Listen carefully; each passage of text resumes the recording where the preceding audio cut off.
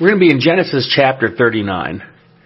And after observing chapter 38, we observed chapter 38, who was regarding Judah, who was the older brother of Joseph, who we're going to be focusing on today. We're seeing that we saw the downfall of Judah in his life. And then we're going to be looking at now in chapter 39 what was happening with Joseph as he was now sold into slavery in Egypt. But God had a special plan for him. But after reading this, you're going to think to yourself, does God have a sense of humor? Does God have it out for him? What exactly is it that's going to happen here? What is the meaning of this? Because these are some very harsh situations that we're looking into. But you see, the thing is that God has a purpose. And it's definitely sometimes something we don't understand, which is why we must rely on Him and why I think He allows us to go through these things. It's for simply relying on Him because nobody has an answer for such things. How is it that somebody who was righteous and how is it that somebody that has done good could go through such suffering? Well, again, God's purpose was involved.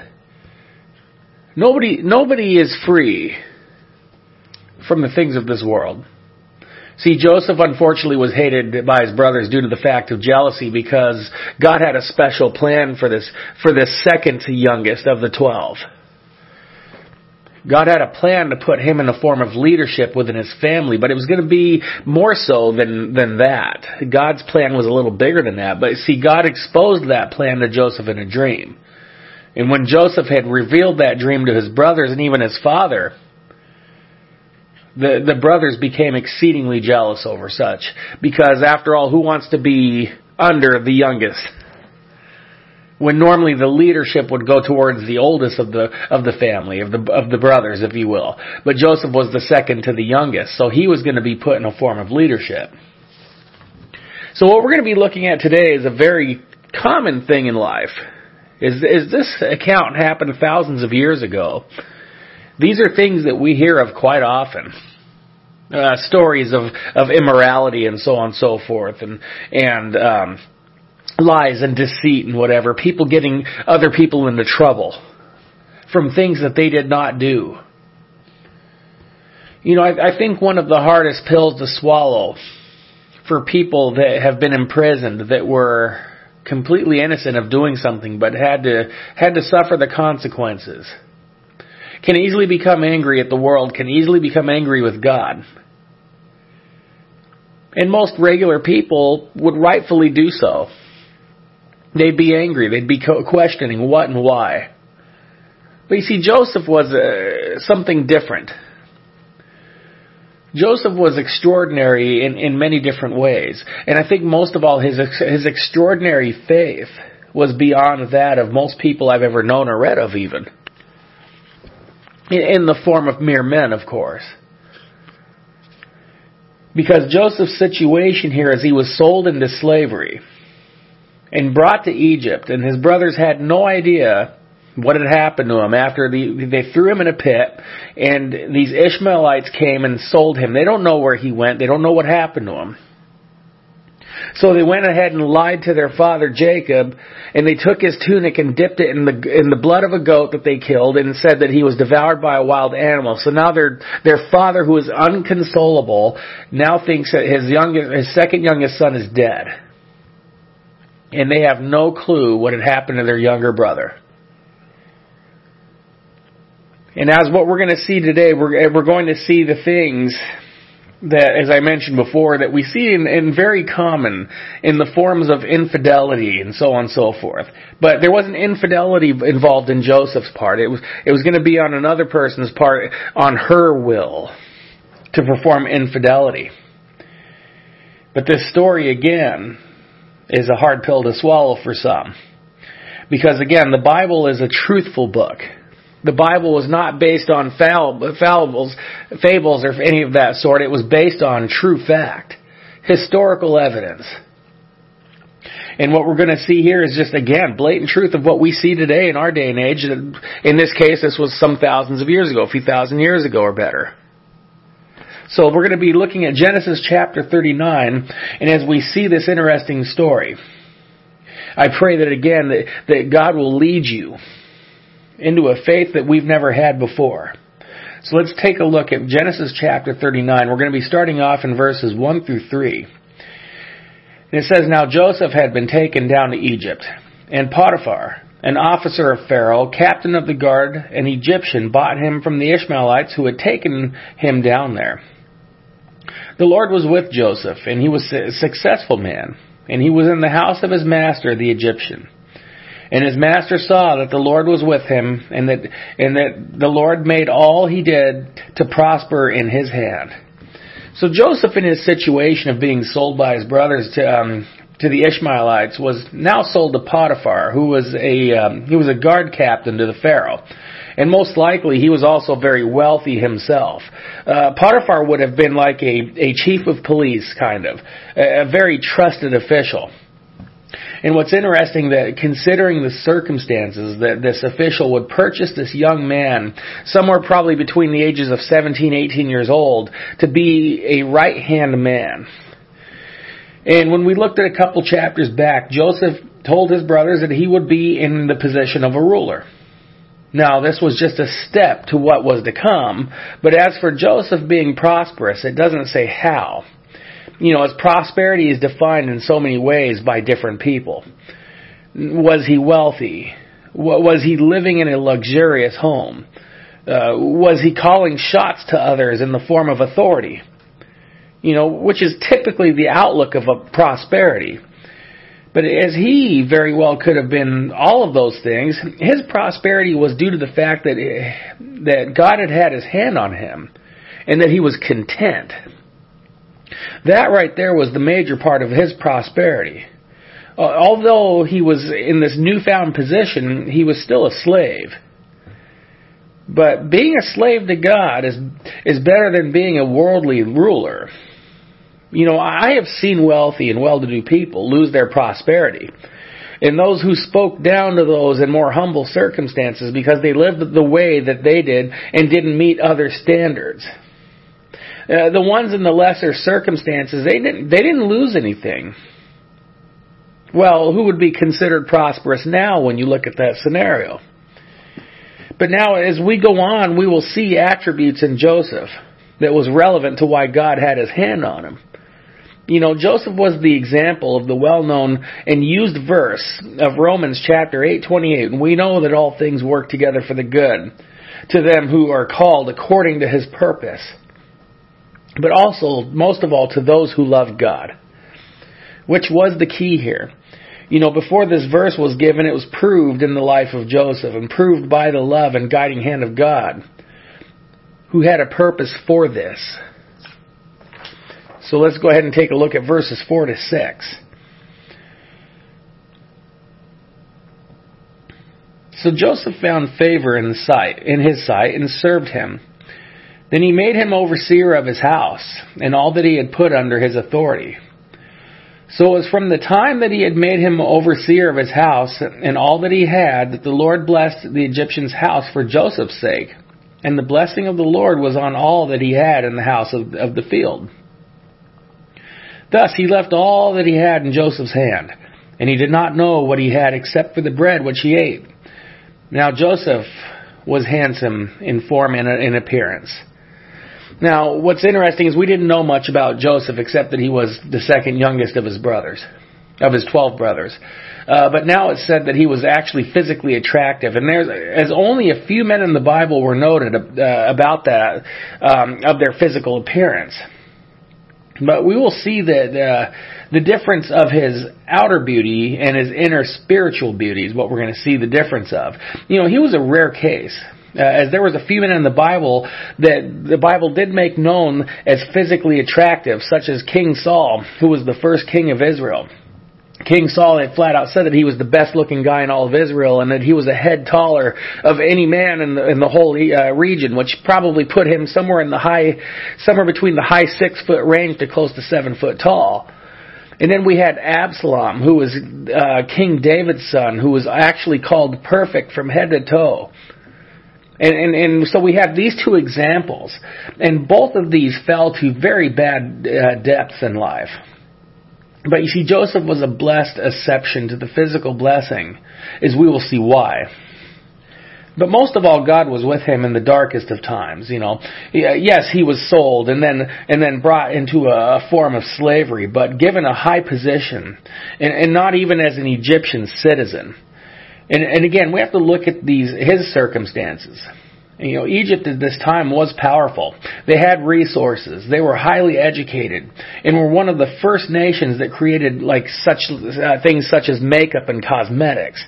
So the ancient Egyptians, they looked down on other nations as they felt superior by their looks, their brains, their abilities in farming, and their ancient civil engineering, and so on and so forth. Joseph had to deal with language barriers and cultural differences. So for this young man to show up like this and to be blessed like this can only be the divine hand of God. In fact, just by his presence alone, his presence was a blessing in Potiphar's house. Now, the amazing thing was Joseph's attitude through all of this. There was no questioning of why God. There was no murmuring or cursing of the brothers for his situation. It looks as if he jumped into his new situation wholehearted, actually. And this example is amazing, coming from one at such a young age. And of course, it can only come from a wholehearted relationship with God. If we could observe, a verse from James chapter 4, verse 8, it says, "To draw near to God, and he will draw near to you," a personal favorite of mine. We see that he met Joseph right there, as he always drew near to God. And what an amazing lesson seen through this event, as Joseph was documented in such esteem. May we at any age come to this maturity. And as we continue, we're going to be looking at verses 7 through 10. "And it came to pass after these things that his master's wife cast longing eyes on Joseph. And she said, 'Lie with me.' But he refused and said to his master's wife, 'Look, my master does not know what is with me in the house, and he has committed all that he has to my hand. There is no one greater in this house than I, nor has he kept back anything from me but you, because you are his wife. How then can I do this great wickedness and sin against God?' So it was, as she spoke to Joseph day by day, that he did not heed her to lie with her or to be with her." So again, we see the typical, what we would see on television shows nowadays. Joseph, again, was a good-looking young man. And that couldn't have been easy to deal with, especially in a culture where women didn't exactly follow morals, married ones as well. We see why God had a choosing of Joseph, as others would have fallen right away at this request. And Joseph at his age, biologically, his hormones were at its peak. But the amazing thing is yet he was able to withstand the temptation and to refuse the offer. He could have simply said that, "I don't think your husband would like that very much," though he did state that he was trusted by her husband, as everything was in his hand, but not her, though. But the standard bearer that he was said that, "I could not do this to God." This was the standard bearer. Most importantly, yes, he was under Potiphar, but he was primarily a servant to God first, and he made that known to the wife. See, Joseph was around before the laws that were given to Moses. There was no New Testament with instructions regarding life lessons and consequences of our actions. The reason why we have doctrine was simply because of the fall of man from Adam and Eve, and all the things that came over the years. He had nothing from Scripture then, like we do today. But yet he withstood things that most who know Scripture fall from on a daily basis. Many people, they know the Bible, and they can quote verses in Scripture. But where Joseph was at spirituality was simply his connection with God, which again was the key. Everyone wants light in their house, but if you're not connected to the source that gives power to shed light, then you will live in darkness.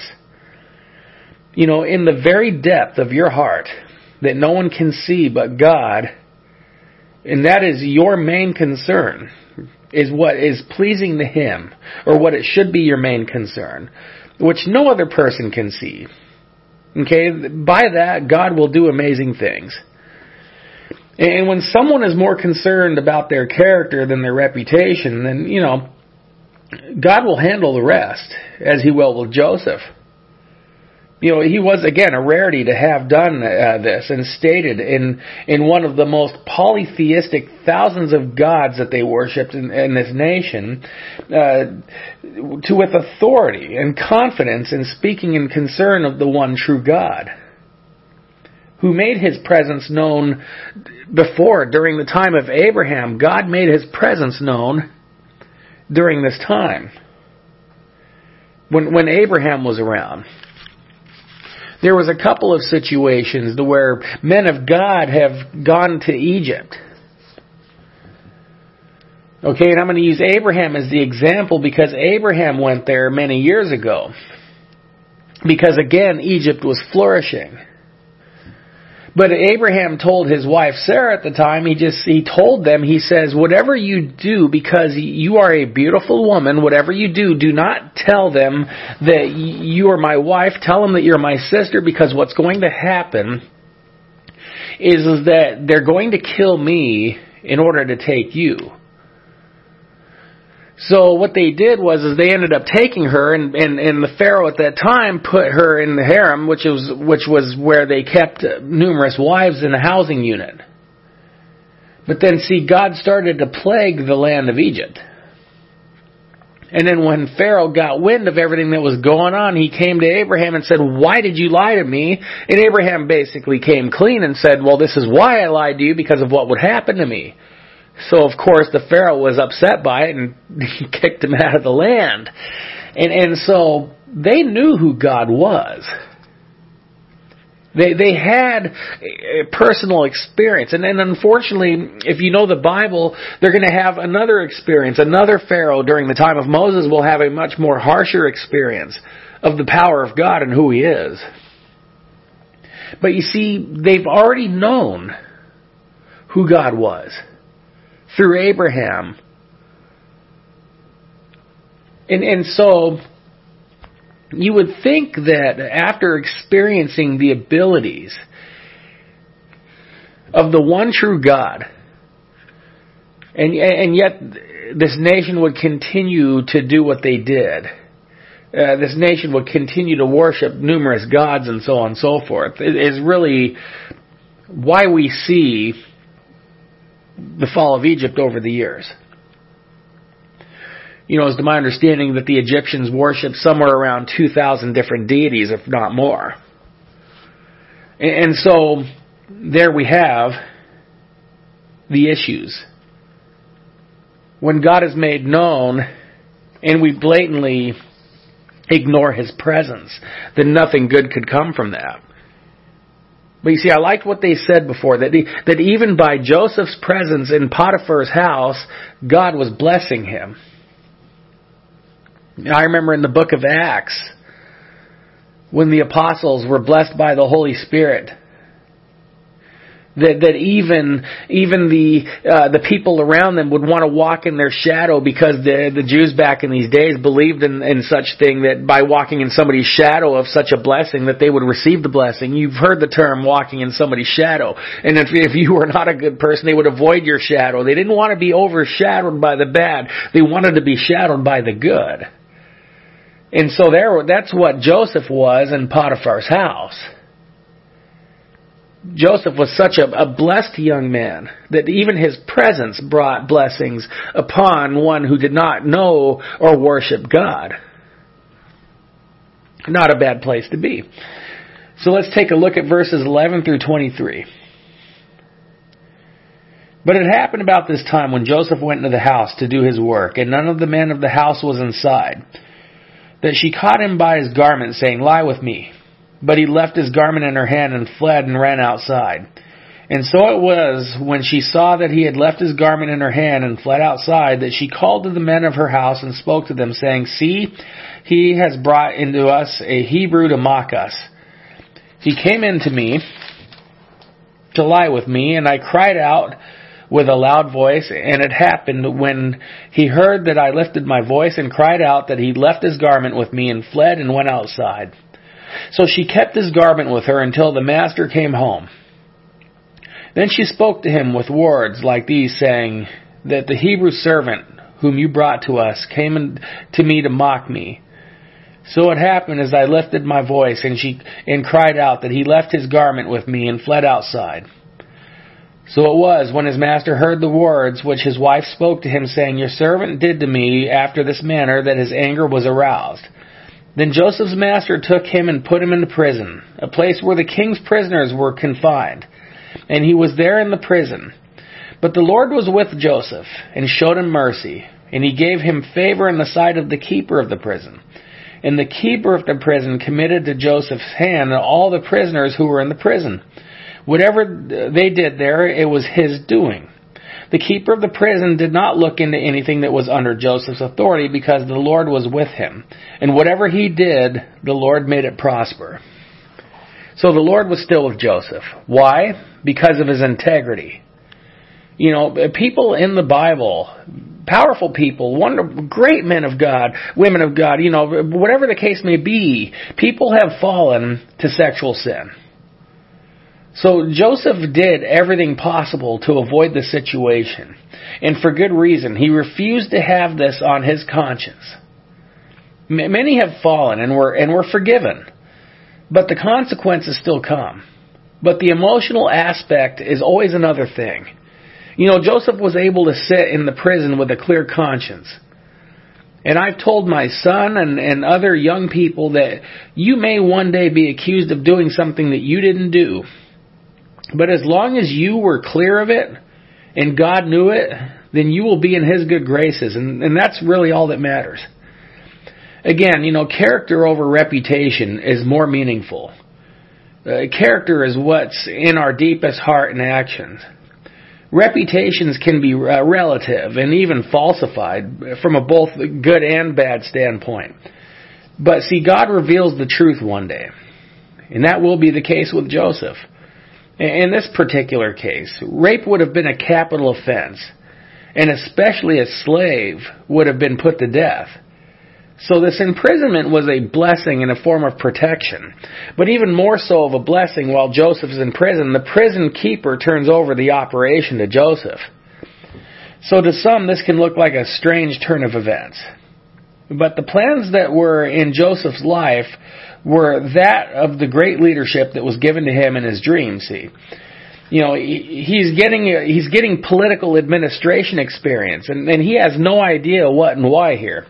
But what was inspiring was Joseph's faith and his demeanor toward all of this.